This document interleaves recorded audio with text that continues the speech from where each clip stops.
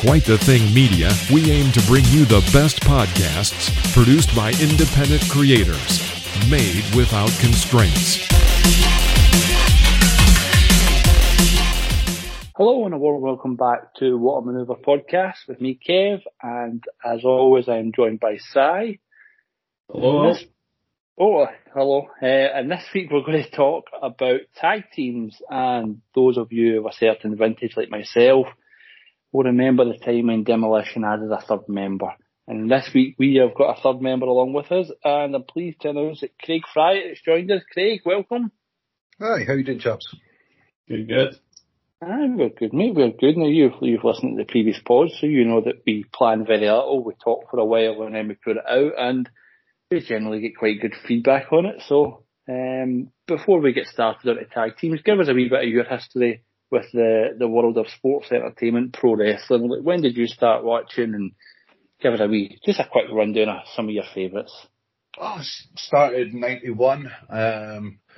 Relying on hiring VHS videos or watching WCW worldwide. So for me, there's a lot of WCW tag teams, Hollywood Blondes, Dangerous Alliance, then early 90s, WWE, Legion of Doom, Heart Foundation, Guilty Pleasure, Minds and Nasty Boys, and then the latter resurgence to Edge, Christian, Dudley's, etc., and some that just don't get the respect from the WWF Hall of Fame, like the Steiners.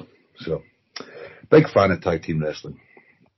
So, man, this is part of the main reason behind it, because we were talking in our group chat, what was it, a week or so ago, a couple of weeks ago, and Colin hit out with, I don't like tag team wrestling, and I was like, how can you not like tag team wrestling? It's something that's different from your singles, clearly.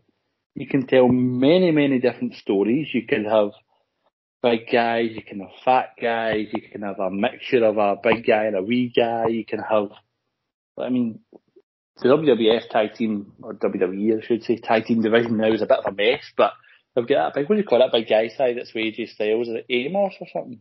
Omos, yeah. Omos, aye. So and they're brilliant tag teams for hiding things, like if a guy's not very good, you put him in the apron, you give him a hot tag, you bring him in and he looks amazing.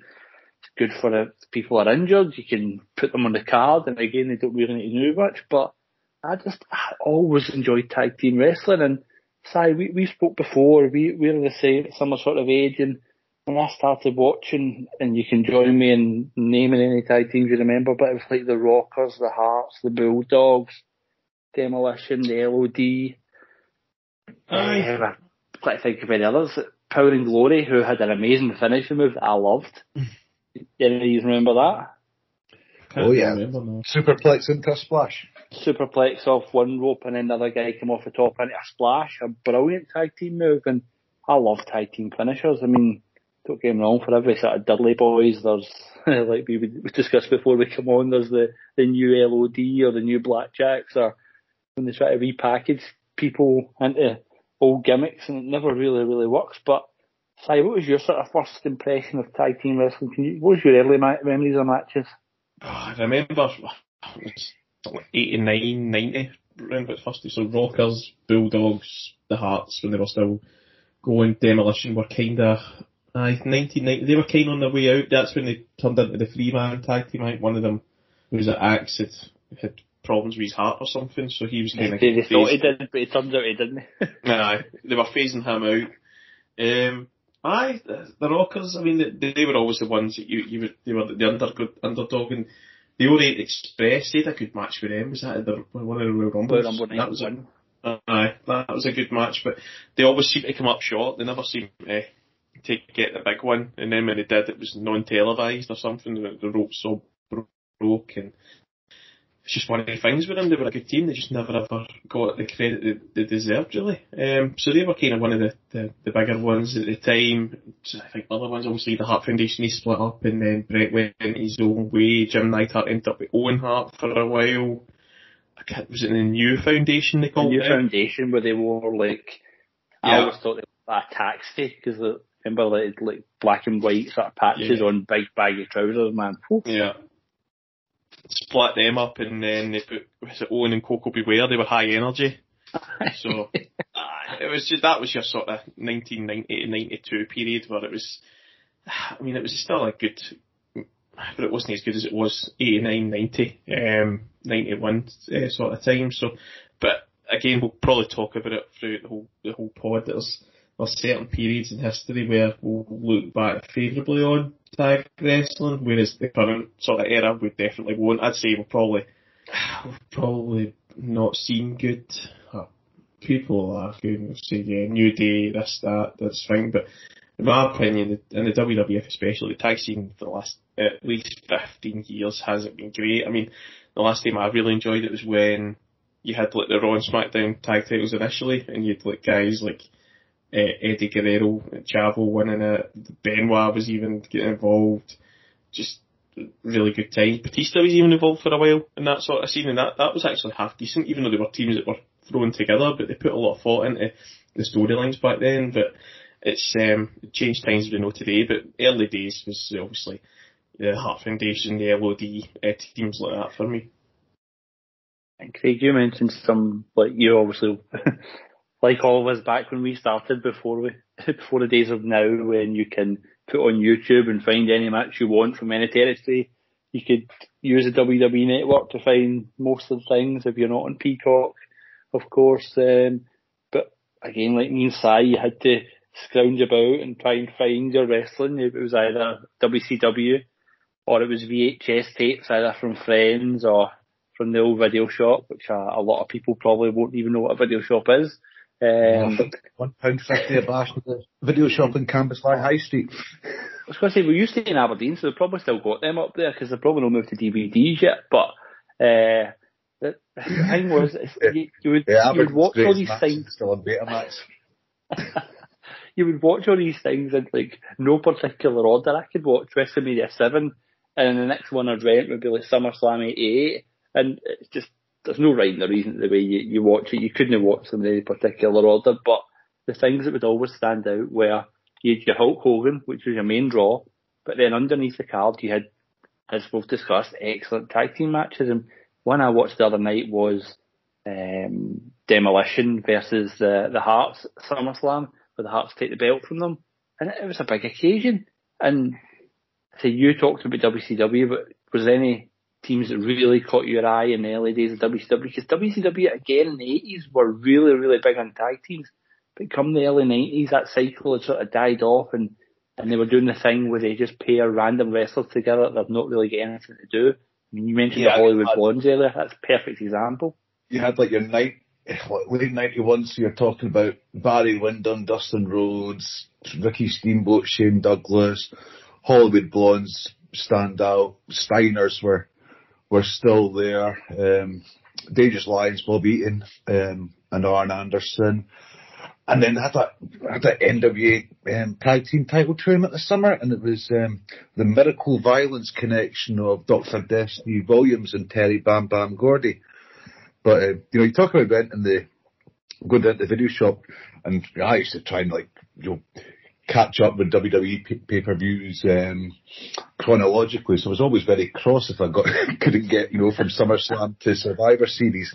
But that was our thing as well. I mean, back in the day, there was only 4 pay-per-views, and one of them was Survivor Series, which is a pay-per-view all about tag team wrestling. And then when you delve down further than that, you used to have those massive 20-man tags where you'd have 5 face teams and 5 heel teams, and the amount of talent in there is just absolutely unbelievable. I mean, Simon's talked about it. You've got the Rockers, you've got the Hart Foundation, you've got the British Bulldogs, you've got Demolition, Powers of Pain, Conquistadors, British Bulldogs, Fabulous Rouges. It's just wall-to-wall talent. And that's before you even bring the Bushwhackers or the Nasty Boys, which are 2 guilty pleasures into it. The Bushwhackers were always anytime as an adult in my house, they would enjoy watching the Bushwhackers. And yeah. I mean, you watch it now, and to have a wrestler come down the hill and lick your child is probably not the best thing.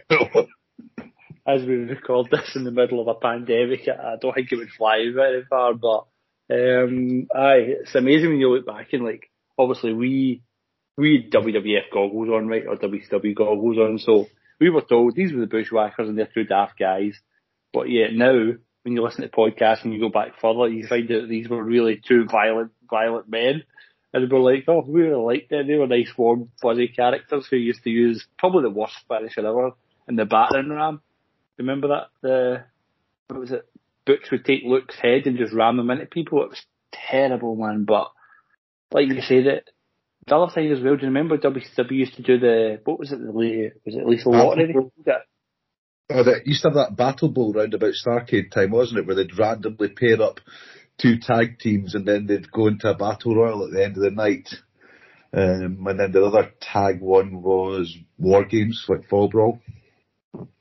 See, the Battle Bowl with Lottery, whatever it was called, I thought that was quite a good idea because you'd have to you were going for a bigger prize, so like you might not like the guy you're tagged with, but you'd need to work together because you both benefit from it to go into this bigger match. And what was the bigger prize though? The bigger prize was a diamond ring. Wonder where that came from, Dusty. Wonder what modern promotions copying that. Si, we've probably watched some of these, haven't we, the old Battle Bowls and stuff like that. I thought it was quite a good concept. I'm pretty sure I read that did the WCW, I think they've done it legit, like random, a couple of times rather than rig it. I don't quite understand that, but surely that's a good way to get some people into storylines. It's something different, and again, like we said before, you get to tell that story of, okay, you've got Sting and, I don't know, give me somebody else from early days in WCW, Michael P.S. Hayes. Sting is not a tag wrestler, he's a singles wrestler, but then they might come up against, again, talking straight just randomly, right, Brian Knobbs and Beautiful Bob Eaton, who are both tag wrestlers, so then you can tell that story of, yes, Sting is clearly the better individual wrestler, but you put them in a tag team situation, and these two guys are great tag wrestlers, held so many tag titles, so then this, from a fan point of view, puts Sting in jeopardy because he's never teamed with his partner, and then at least these two know each other. So again, I think that's something that somebody should bring back. Maybe not at a full scale like WCW done, but over a couple of weeks, it would certainly fill some hours on Raw. Yeah, it's one to consider going forward. But again, a lot of people, the more modern fan, would jump down your throat and say, they're just doing this to stick guys that aren't getting any TV time together. So you've got to try and get over those hurdles as well. And I mean, you kind of see anything WWF now. Fans are just getting on at them for just anything that just slightly goes wrong with a product now. We're not too far removed from the bar.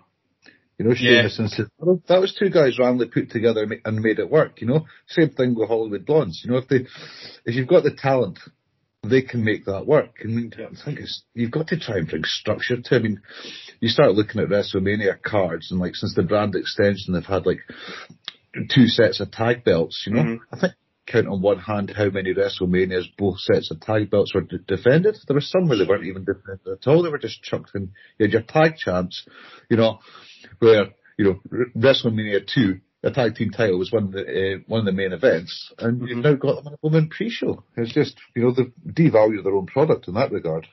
Again, that's as Vince, isn't it? He's never truly liked that whole tag team thing. He's had to always get his arm twisted to get it high on the card in the early days, and now you can see it with him having that total control. He just doesn't have the same passion that others did have about it. So it is quite sad. I mean, we would always think the top 3 matches in the card back in the old days, world title, IC title, and the tag titles were your top 3 matches, and you would either have them spread through the card or first match, middle match, last match. But now, as you say, tag matches go on pre-show, or sometimes they get taken off a pay-per-view altogether and get bumped to the next night in Raw. So it's pretty sad what it's became. I've always said that I believe that a good tagged feud, right, over the belts, could main event a pay-per-view, right? An IC title match. Again, this is what it used to be good, because like Craig touched on earlier, you have your big 4 or 5 pay-per-views, right? Your tentpoles, right? Your Rumble, your Mania. If you want to include King of the Ring, include that, but slightly different because obviously that should be a tournament format.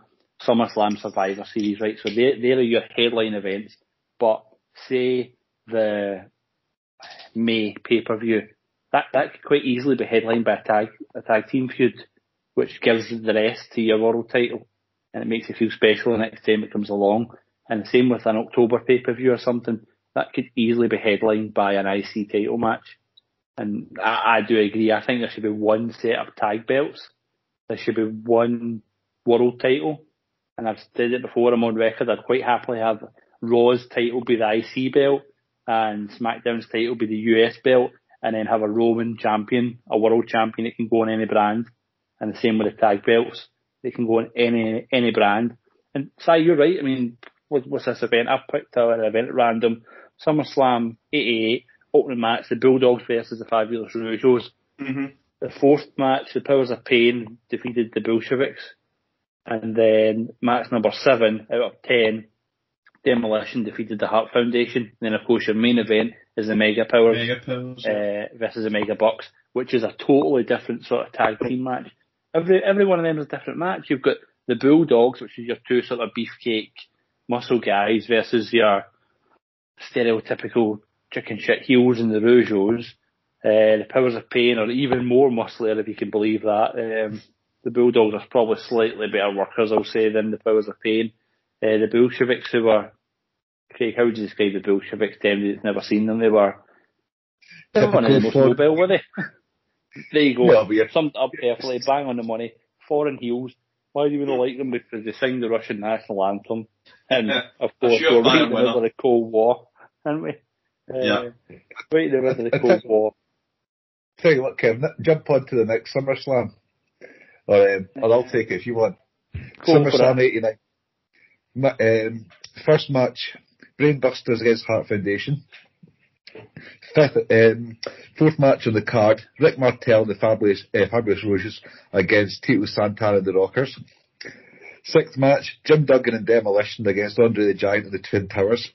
And then your main event, another tag team main event, Hulk Hogan and Brutus Beefcake against Randy Savage and Zeus. So again, right, you mentioned the Brainbusters, and right, I'm into the early WWF goggles side, right? So I'm a wee guy, I'm 10 years old, so I do not know there's any other federation out there. I just think that if you want to be a wrestler, you go to WWF. And if you're a bad guy, you generally get a manager. So out come these guys to open the show, the Brainbusters. Now, I have no idea about the Four Horsemen or anything like that. But I see there with Bobby Heenan, so I know they're legit. They've got matching jackets. They're very, very straight jackets. They're plain. They've got their initials on them. These guys mean business. They're a tag team. And they're up against the Hearts. And they end up beating the Hearts. They are money right then. And then you move on to the next match that Craig talked about. Rick Martel and, of course, Santana were a tag team, which is the other bonus you get out. Yep, that's the other bonus you get out of tag teams. You get ready-made feuds there, ready waiting to happen. Spot on. You've got your feuds, and you can break people up. You can have them attack each other. You can have them fall out. You can have them agree and shake hands to go separate ways, and then meet in the Rumble and stuff like that. There's a million and one things you can do with a tag team, but it's a lost art. I mean, I've heard over the years, that Vince doesn't like paying two guys where he could just pay one guy for a spot on the card, and that can't be right, can it?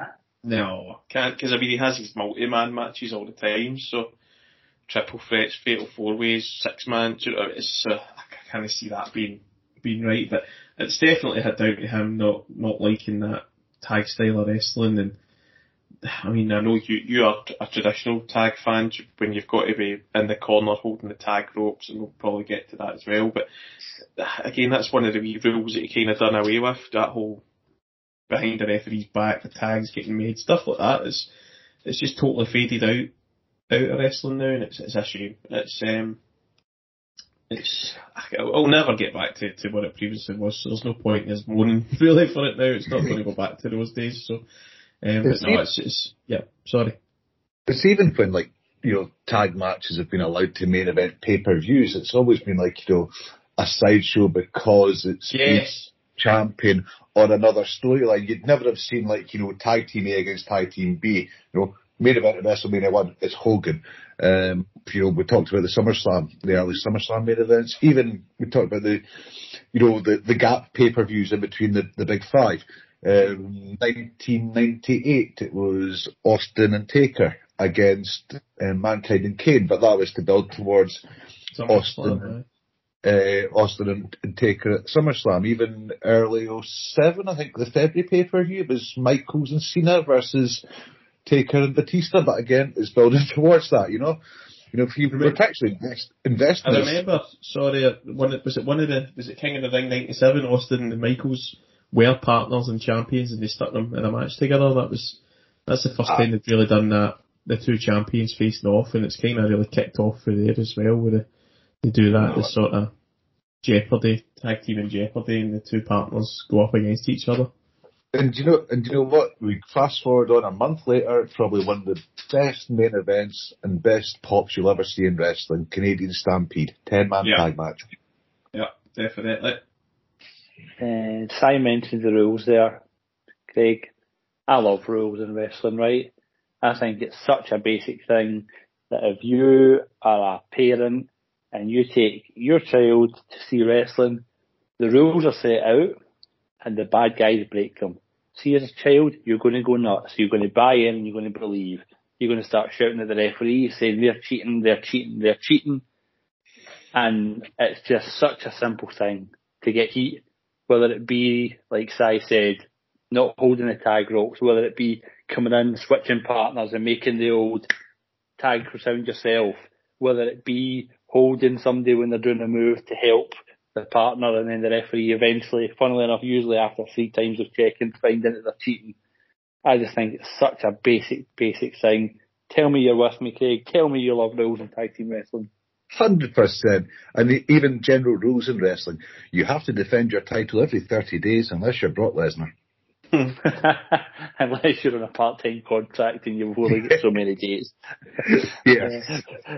But that could be a pod for a different day where we discuss part-timers. But the one thing, and you touched on it there, one thing WWF creative loves is the reluctant partners that are due to feud over the title win the tag belts. I think every time John Cena's won a tag title, it's been with somebody he's been feuding with over the world title. Probably true. Cena, Batista, and Miz. Oh no, did he not have it with David Otunga once? Yeah, he did when he was supposed to be in the Nexus, wasn't it? Don't really like to talk about David Otunga too much because I think he's still under contract. He's acting as an attorney for them. Yeah, literally is acting as an attorney. Looks like a modern day Clarence Mason. Oh, and that's the thing. It's like they used to bring in like Freebird rules and stuff like that, and I don't think anybody had any idea what Freebird rules were in the WWF, because obviously it was like more a WCW or NWA thing where any two of the three could defend the titles, and it wasn't even another brilliant spin. It wasn't even called the Freebird rule until only about 10 years ago when Demolition did it. They never called it a Freebird rule. I didn't say. It was any member of the team can defend. Oh, then they brought in the out rule for like Fatal 4-Ways when Billy Gunn pinned each other. That was another good one about hiding weaknesses. Billy Gunn's asthmatic, so hence he's never really had a great singles run, but he's one of the most decorated tag team wrestlers. I mean, people say that it wasn't the same match all the time, where Road Dogg would get his ass beat and then they'd give Billy the hot tag because Billy looked like the superstar. And again, take those two guys apart, they've never really done much else. I know they were sort of IC level challengers and stuff like that, but when you put them two together, Si, you remember this, we've talked about 97 enough. How good were the Outlaws? I mean, you're never going to hold their matches up to say that they were outstanding in the ring and maybe give you like any 10-star matches, but if you want a tag team that's over, I think you'll struggle to find one more over than the Outlaws. No, they came right at that sort of start of the Attitude Era. They just hit the spot right away. Do you know what I mean? Who did they start off against? LOD for a couple of feuds. Chainsaw Charlie and Cactus Jack. I mean, that match made them. The WrestleMania match, they two putting the Outlaws over big time, even though Cactus Jack and Terry Funk won the match. Do you know what I mean? But no, that was that really made day two of those sort of early feuds. I mean, even the LOD put them over, and they beat them clean, I'm pretty sure, as well. It wasn't just one of these ones where it was a cheat to win. So no, they came right. South Park t-shirts. Yep, that's it. They tapped into that modern culture as well that was kicking off at the time. South Park obviously came around late 97, early 98 in America before it came over here, but they just seemed to tap into everything that the fan bases liked, and as you say, that they were the team of the Attitude Era really until like your Edge and Christian and that came along. It's like, was it the February pay-per-view that came out in the Oilers t-shirts and just, classic shit-stirring heels. But the other bit I always think about is there's been guys that have had singles careers that have been pretty good singles careers, and then they'll spend a little bit of time in the tag team scene, and they come out the other end better wrestlers because of it. Austin, the Hollywood Blondes example, but the Outlaws, who did they feud for about 6 months? Late 97, early 98. Mick Foley. End of that year, Mick Foley's the world champion. So and they're helping them win it. That was the thing. The Outlaws helped them win the title. So there you go. It goes in full circle. And then feuding again next year with the Rock and Sock connection against New Year's Outlaws. But it still felt fresh. I've spoke about it before, that when WWF's on form, they can give you a main event of, let's just, the one I always use is Austin versus Taker. And what did we say they feuded? Was it like May of 97? Cold Day in Hell. Yes, the wee one-off match. Roughly. Aye. And then the next year, the main event in SummerSlam again. And then the next year after that, because they keep just tweaking wee things, and they're not doing the thing where they fight at pay-per-view, they fix it, they fight the next night on Raw, and then they fight in a tag match, and then they fight the next night on pay-per-view. Don't do that. They go May 99, then they go the multi-man at Armageddon 2000, and then they've got a summer feud, a post-WrestleMania feud for the April and May pay-per-views in 01, and then they're still feuding at the May 02 pay-per-view before Austin takes his ball and goes home. It's like, I think May must have just been their month. But you can never say that didn't feel, you're never going, oh, here we go again. Like, remember there was a time, I was going to say a couple of years ago, it's probably like 10 years now, where nobody ever wanted to see John Cena and Randy Orton in the same match again. Yeah. It was just every single week they were feuding, man. And it was just so boring. Well, that's another one you're going to get soon. You're going to get Orton and Riddle winning the titles probably this weekend. They were split up. No, well, they're kind of back together again, but he just done that for fun, I think, at the end of last week's Raw when he RKO'd him because he was laughing after it, so he's not fully turned heel on him yet. I think they'll wait until they've actually won the belts before they do the sadistic Orton turn. I mean, that's just a sort of way, and that's, like we said earlier, it's a good way of keeping a guy on TV that's been on TV for years and just giving him something different to do. Sheamus, you boys mentioned the bar earlier on. I'm no great lover of Sheamus. I don't mind Cesaro, but he's a wee bit bland. But I thought that was a good tag team, and they got a good run at it. They were together a few years, weren't they? Yeah. That was a good run. And now Randy Orton, who's been in the world tag picture, the world title picture, going all pure Andre the Giant here. I've just won the world tag team title and I've won the world belt. But it's something for Randy Orton to do where, like you said, Si, he can have a wee bit more comedy into him. I'm not saying he's going to be a clown or anything like that. But it gives him something to do. And it's letting Riddle sit under the learning tree as well. It's like when Batista was a tag team with Ric Flair. Orton had his, first aborted push when he was victim to the Triple H shovel, but then RKO, new lease of life. Yeah. And it gives people, like you said, a chance to learn, a chance to be up close, watching these guys work. Somebody far more experienced, like Randy Orton has been there, done that, copped the band for it, got the t-shirt. Shat in the bag. Shat in the bag, and he's done everything. And now somebody like Riddle, who I think they have quite high hopes for, he's no massive a bag of wrestler, but They just want to knock the immaturity out of him. I suppose that's probably why they put him. That's the gimmick. Yeah. Learn from It's his the ideal mistakes. guy to put him with. Yeah, that's exactly it. I think one of the biggest problems you've got with WWE is the fact that with the network, with the doing their own movies, they lost their crossover appeal. You know, so you didn't have like Austin being Jake Cage and Nash for ages. You didn't have Rock going off to do movies, and you're almost seeing a resurgence of that now. I've just been watching Fast and Furious 9. You've got Cena, really becoming the crossover star. And, I think once they get that, I think Riddle could be a fantastic crossover star because he's just comedy gold. And I'd love to see him. Him and Goldberg or him and Lesnar because neither of those two like him. That'll be a stiff one. Si, you're fond of AEW, aren't you? Mm-hmm. Yep, definitely. What is your thoughts? I want to ask Craig in a minute. What is your thoughts on their tag division? Because I think they've got the best tag team in wrestling right now. The former Revival, FTR. Mm-hmm. But as Jim Cornette says every week, they don't ever get to wrestle. They come in and they were jobbed out to the Young Bucks. Yeah.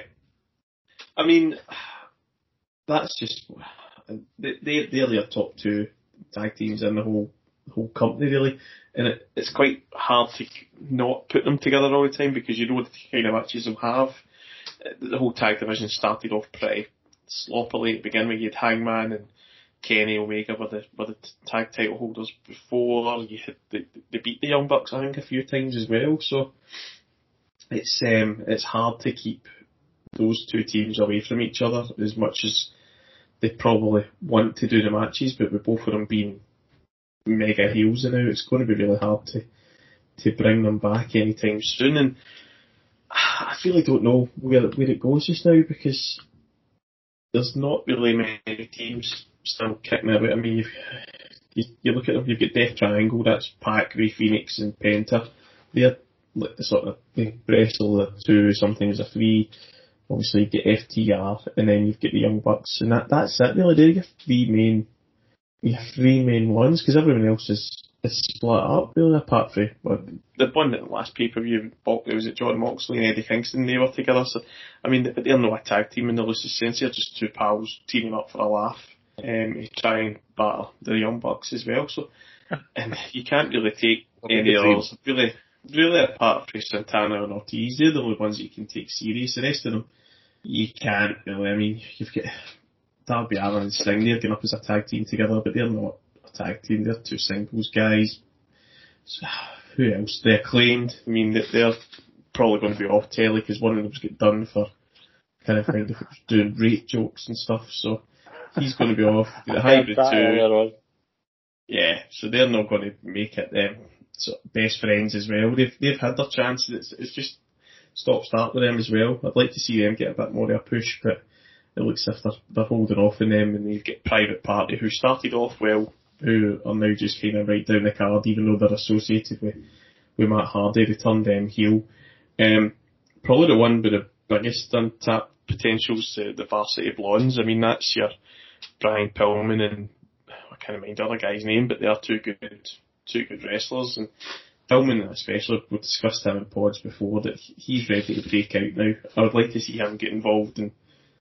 I'm trying to think if they're going to do this whole storyline with when Flair eventually comes in, and Anderson's obviously there, Dean Malenko's there, Tully Blanchard, JJ Dillon. Get Pillman Jr. involved as a sort of new sort of horseman sort of thing. He's ready to break out. So he's one that I'd like to see in Varsity Blondes. I'd like to see them further up the card. And you've got Gallows and Anderson, but they're officially for Impact. So it is on paper, it looks a good division. It's just they don't seem to trust the other teams out with the Young Bucks and FTR, which is stupid when you think at the booking of that division's left down to Tony Khan and the Young Bucks, really. That's what happens when the talent's got the pencil. Yeah, precisely. Craig, what's your thoughts? I spoke earlier on about people being cast the right way. The Young Bucks seem to think of themselves as the New Road Warriors combined with Demolition, combined with the British Bulldogs. I'm not a fan. I'd sooner What's shit your on my thoughts? clap than watch Young Bucks match. Just for me, I know sometimes you suspend your disbelief by watching wrestling, but that's just not for me. No, it's not for me either. They just. It's See if they were a team, right? See if they were a team and they acted their size and they acted like sort of a new Rockers or a new Hardy Boys. I think people would buy them and they would sort of tolerate them, but they seem to want to be Superman. Or is it? Are they trying to go for what they used to call it the back of the X-Pac heat? Yeah, I think that's what they're getting just now, really, rather than that sort of the chicken shit heel heat. They're getting go away heat. Yeah, look at us. We've conned some dumbass into starting a wrestling promotion. We've brought our fans, and we're going to book ourselves to be bigger than we ever could be in the real world. Mm-hmm. And for that, also see Rhodes, Cody. But that's just my opinion. Si, you're not a fan of Cody Rhodes, but again, that is a pod for another day. We'll maybe do a wee AEW pod, and we'll get Craig back on and get him. But I was looking at the history of the WWF tag team, and I'm just going to give you a couple of quick teams, right, and see if you can name, right. I'll give you the date as well that they won the tag titles, right? Right. And you can tell me which wrestlers make them up, right? Soul Patrol won it on November the 15th, 1983. No idea. Absolutely no idea. Rocky Johnson Rocky Johnson that sure wins. Who have we got? The Dream Team, August 24th, 1985. Dream Team, Jesus. I was not even born. I don't know. Is this WWF? Yep, you obviously didn't watch your WWF Treasures, so that was Brutus Barber Beefcake and Greg Valentine. Get away with you. They actually won tag titles. Aye, they were over like Rover for a while. They lost the Bulldogs. Right, here an easy one, side. You'll get this one. The Colossal Connection, December 13th, 1989. Colossal Connection? I can't remember the names. I'm trying to think. Did they have a manager? They did. They're part of the Heenan family. Oh. Andre and Haku? That's it, well done. Oh. I'm trying to think if there's any other names here that would maybe throw you off. I mean, nah, that's sort of it. You'll know them all after them. But I mean, you look at some of those names, and then you've got Demolition, Hearts, Nasty Boys, Craig's Wee Guilty Pleasure in there, the LOD, Natural Disasters, who all know the Steiner Brothers, Money Inc., and then it's like the Quebecers. So like 93, the division tails Men off. on a Mission, yeah, aye, that's what Men it on was. a Mission, the 1, 2, 3 kid and Marty Jannetty, right? And we're going to talk about the Marty and the Shauna teams in a minute. That's when Well Done came into it, Timothy Well and Stephen Dunn. I think you're right. They are bloody hopeless. I'm looking at other names here. 1, 2, 3 kid and Bob Holly. Mm-hmm. I mean, this is how poor the roster was mid-90s. Two dudes with action went them. Smoking Guns were probably the only consistent team. A wee bit like the New Day are now, like from sort of my vantage point, which is a distance, I will give you that. The Body Donners, and then it sort of starts to pick up where they sort of start to put a wee bit more time in it, and I wonder how much of an impact Jim Cornette had.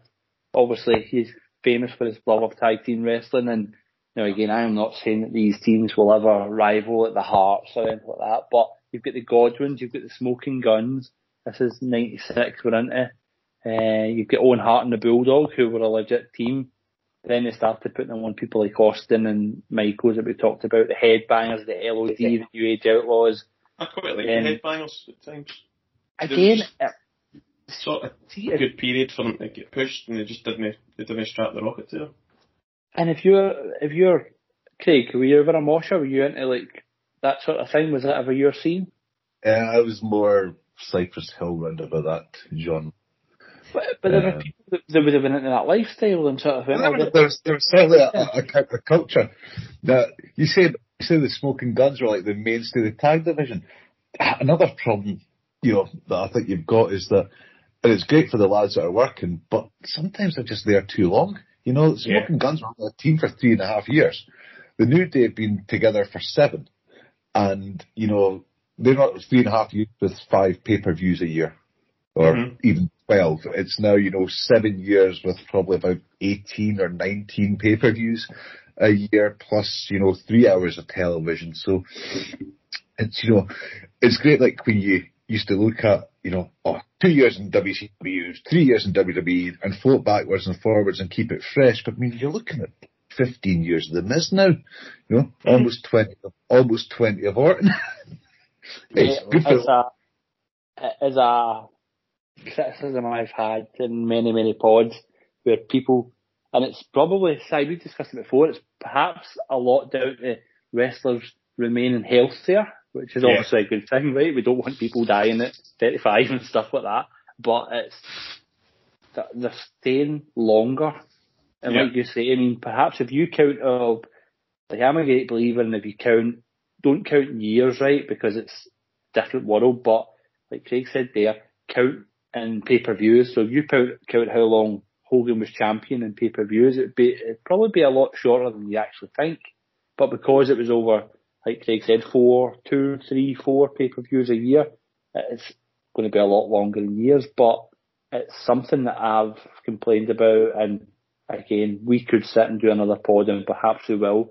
Because I think I seen it come up on Facebook today that the IC match at SummerSlam 2010 or something, I could be corrected on this, right? I don't know off the top of my head. Was like Kofi Kingston versus The Miz and something like that. And you're like, the people are still active on the roster. They're still on Raw every week, and I don't rate Kofi Kingston. I don't know what you boys think of Kofi Kingston. I don't think he was ever main event material. Craig? It's your Daniel Bryan, Chris Benoit, Eddie Guerrero thing. It's like once the fans really get behind them, it's a reluctant push, you know. I mean, how long? Probably Daniel Bryan's the exception, but yeah, okay, fine, have the title, but you're not going to have it for more than 6 months. And I also think there's also a little bit of like a Vince, you know, okay, if that's what you want at WrestleMania, I'm going to give you something else. So you can have Daniel Bryan as the champion, but God damn it, the Undertaker streak's ending. Or you can have Kofi at WrestleMania as champion, but you're not seeing the Undertaker. I often think that when Vince has to give what the fans are saying they want, he'll give with one hand and take away with the other. And that's sort of punishment. Yeah. It's weird. But when they did push Kofi, I thought that they should have turned Big E heel right away, more or less right away, and it would have given you. I thought that would have elevated them, and I think they're trying now. Don't know how successful they'll be with it, but it might work. Making him into a babyface. I know it's strange, but again, he's got money in the bank. So. Evolution. That was a brilliant story, wasn't it? Yeah, I love that. Remember where Triple H turned on? Was it Orton he turned on first? After he took the title off Benoit, he was jealous. He turned on him. So there you go. I know that's a faction, not a tag team, but you generally get the gist of it. And then it breaks up, and you've got the whole Triple H turning on Batista. And remember, he was trying to get him to sign the contract for JBL's title. Mm-hmm. And then he done the whole thumbs down thing. That was good. Again, that comes out, and this is the wee things you can make, and it's a lost art, if you ask me. I mean, I'm just looking at some other ones. I mean, we talk about the sort of upcycle of the late 90s, and from after the New Age Outlaws, we've sort of become that team that was there and thereabouts for ages. But you've got the Acolytes, you've got the Hardys, X-Pac and Kane, that big man, little man thing that again WWF so keen on doing. Si, who was on Holy Alliance? August 22nd, 1999. Was it Medina and somebody else? Nah. No? Big Show and Undertaker. Aye. And Craig, do you remember the story that Undertaker told about driving at the desert on a motorbike and Big Show going back with snakeskin boots or something? This is when they were really trying to get Undertaker to get Big Show over. But again, this was, you know, sit under the learning tree. Big Show's came in on big money in February. He's, you know, not performing as they expect, but if you turn someone face and heel every month, what the hell did you expect? And they pay him up Undertaker, you know? And, that's the sort of thing, that's the advantage of the tag team scene. I mean, probably up to now about 99 to early 2000. And then you've got, so we've got Dudley's just coming in, Hardy's, Edge and Christian. So I'd say the Renaissance started with that Terry Invitational. Yeah. I'll have to tweet Terry tonight about that. Just speaking about your hand. For those of you who don't follow Craig on Twitter, and we will put his handle on the body of the show description, he's a big fan of Terry Reynolds, Marlena. Why is that, Craig? Well, there's just two things I love about her. Her ability to manage and her personality. I agree with you wholeheartedly. But no, that is a classic match, and like you say, that tag team invitational was No Mercy October '99. Am I right in saying that? That's right. Yep. The finale, and again, but much like everything that happens in wrestling, something takes off. The ladder match, which had been done twice before, am I right in saying? Mm-hmm. Again, my memory's not the best, which the SummerSlam and WrestleMania with Shawn and Razor, they would do the first tag title. It wasn't even tag title, it was just tag team ladder match. And you had Rock and Triple H SummerSlam '98. That's right. Good memory. That's also a very good match as well. And that horrible handicap match at King of the Ring '99. Austin against McMahon. I didn't like that one. That wasn't very good. But they really took tag team wrestling to a new level, and of course, out of the what would you call it? The fire comes the Phoenix to save tag team wrestling, but then they also spawned the live tag team stunt show, which would soon involve tables, ladders and chairs, and we may as well touch on it now. I'll ask you first, Si. You a fan of tables, ladders and chairs? Oh, I love seeing somebody just fill up at 25 feet and smashing through things, so yeah, big fan of TLC matches, and especially the first couple. I mean, they're the benchmark ones when I think Edge and Christian won the first two, I'm sure, so early, fantastic. Now not so much, because they kind of, when they do their pay-per-views, that TLC pay-per-view, it's just kind of gimmicked out, it's not, but early days when the match first came in, it was brilliant, and who doesn't love people falling through tables? Craig, fan of the stunt shows that is TLC matches? I think once in a blue moon, and when it's done for a purpose, it works perfectly.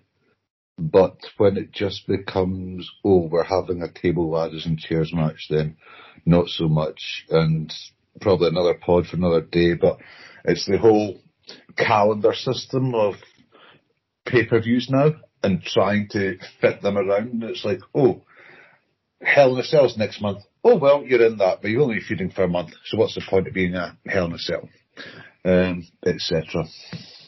100%. It's when the Hardys and the Dudleys and Edge and Christian came round to do this, they came down for a reason. It's like they all had their own weapon, and it sort of fitted perfectly into the neat little circle, and it became a thing. And it worked. They all, like the Dudleys, obviously brought their tables in. The Edge and Christian was a concerto, wasn't it? Yep. And then the Hardys, obviously, they won the ladder match. It all fit perfectly, and it came together for a very, very good reason. Like you say, now, and we don't want to moan too much, because again, we could moan forever, but when they just reel out these things, like you say, there's a pay-per-view coming up, Hell in a Cell, we're going to have 4 cell matches, we're going to have a women's one, we're going to have 2 of them, and then we're going to have another one just for fun, and there's very little we can do, and they actually let them piss out a wee bit, but again, we don't want to go off on a tangent. But we were talking there about the sort of renaissance of tag team wrestling. It did come back in the late 90s, the early 90s. Again, it goes in a small downward curve after this, and you've got people like Rico and Rikishi, Billy and Chuck, The Un-Americans, Hurricane. I can't even remember Hurricane being a thing. Anyone Hurricane. remember the Hurricane and Kane winning the belts? They had a TLC match where it was like Hurricane and Kane, but Hurricane was attacked beforehand against Bubba and Spike, Christian and Jericho, I think, and Rob Van Dam and Jeff Hardy. See what I mean? They just start throwing things. Because if you look at the people that won it, right, Hurricane won the belts, then Christian and Chris Jericho, Booker T and Goldust, William Regal. Their team was called Gold. But it's just singles guys' names. You know what I mean? It's just, like we said earlier, let's just throw two guys together. And then you've got Chief Morley and Lance Storm. Oh, that's when it started to get downhill. Names like that were winning it. So again, we're fast forwarding through history.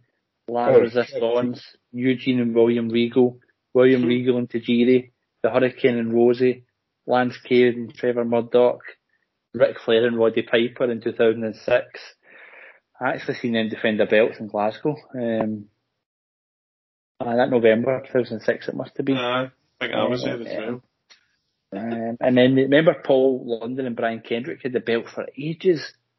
Yeah. Ages and ages and ages, and they were a small team, but like, they had nothing else to do with it. CM Punk and Kofi Kingston, again, this is when I sort of zoned out. The colognes, I hated the colognes. Remember they used to come out with that the wee bull guy? That's been a repackaged, was it not? That's Los Matadores or something, I can't remember. I hated them, man. The first colognes was Carlito and the other one. And then the second one was Primo and Epico with the bull. Primo and Epico, that's the ones I hated. Because if you turn the telly off, man. If you jump over, by this point they've introduced another set of titles over in SmackDown. But with the exception of the Guerreros, it's two random guys chucked together. It was Mysterio and Edge and Benoit and Angle. But, that was Summer Survivor Series 02. By Royal Rumble 03, you've got Angle and Benoit split up and having one of the greatest matches ever seen. Yeah. We've went in quite long. We'll wrap it up. It's a slow decline of tag team wrestling. I'll ask you one question. I'll start with Craig this time. Is there any way they can get the prestige back in tag team wrestling in either company? And if so, how would you do it? Would you change anything? Would you add something? Would you take away a set of belts? What would you do? How do you fix tag team wrestling and make it relevant and make it a main event style caliber match? Is there anything you could do to even set that in motion in these days? Yeah, I think we're talking about less is more. So less belts.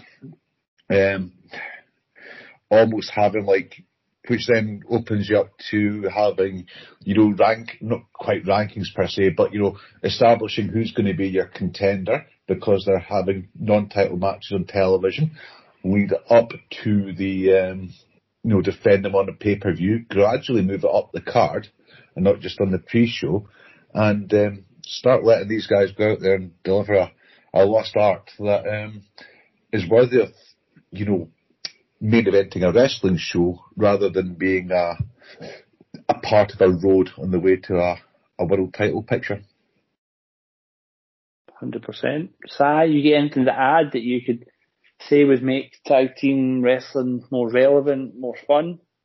Yeah, I feel like a better chance of it being more relevant again on Dynamite or whatever, or Rampage, whatever. If you can maybe limit the tag teams to one of those two shows, and then keep, obviously you've got your Young Bucks, keep them feuding with actual tag teams. Don't be having them jump into whoever's Kenny Omega's feuding with that week or month as well. Keep the tag teams feuding with each other is the way I would like to see it happen. And that way you're exposing more. I mean, case in point, Varsity Blondes, get them involved with the Young Bucks as well, and just have the two of them focus on each other for a month or two, and then lead into a pay-per-view match, even if they don't win. Do you know what I mean? It's focusing on a new team, and it's the way forward for tag team wrestling, especially AEW, who are claiming that they are the best tag team brand in the world. So it's time to start proving it, especially in their part.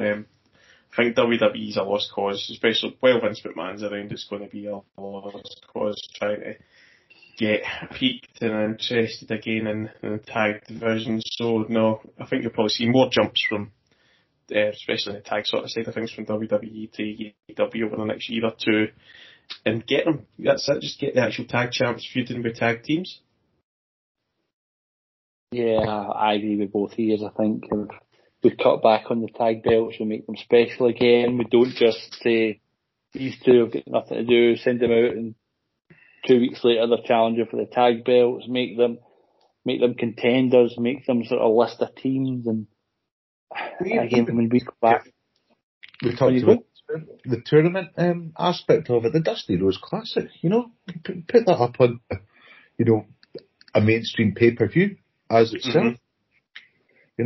Even at the Great American Bash or at Dusty's birthday, I wanted to do some tribute or such things, but give that showcase. 100%. So many things you can do. It's a market that's been underutilised, and tag teams sell merch as well.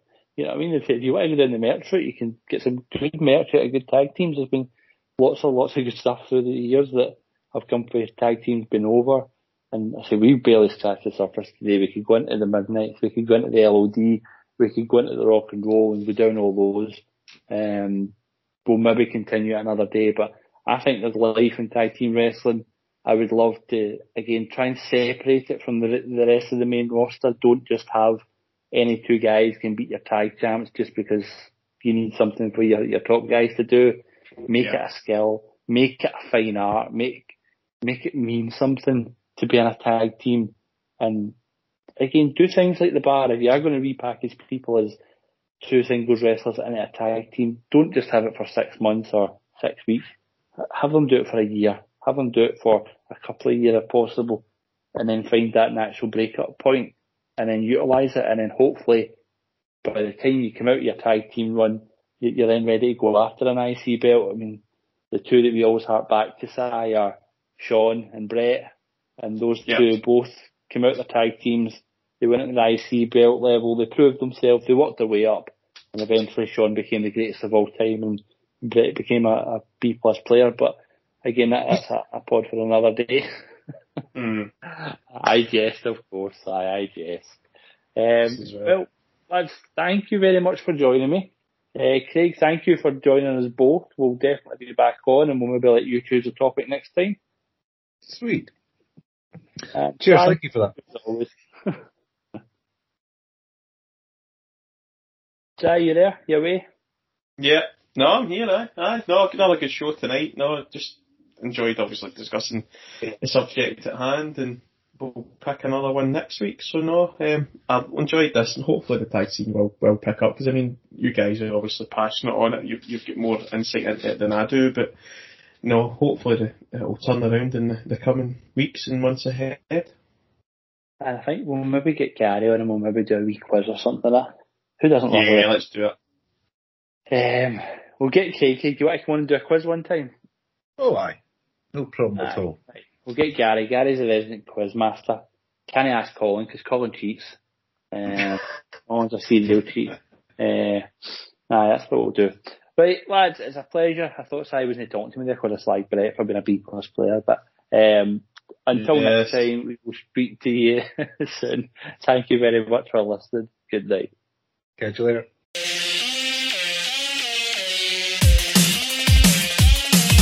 At Quite the Thing Media, we aim to bring you the best podcasts produced by independent creators, made without constraints.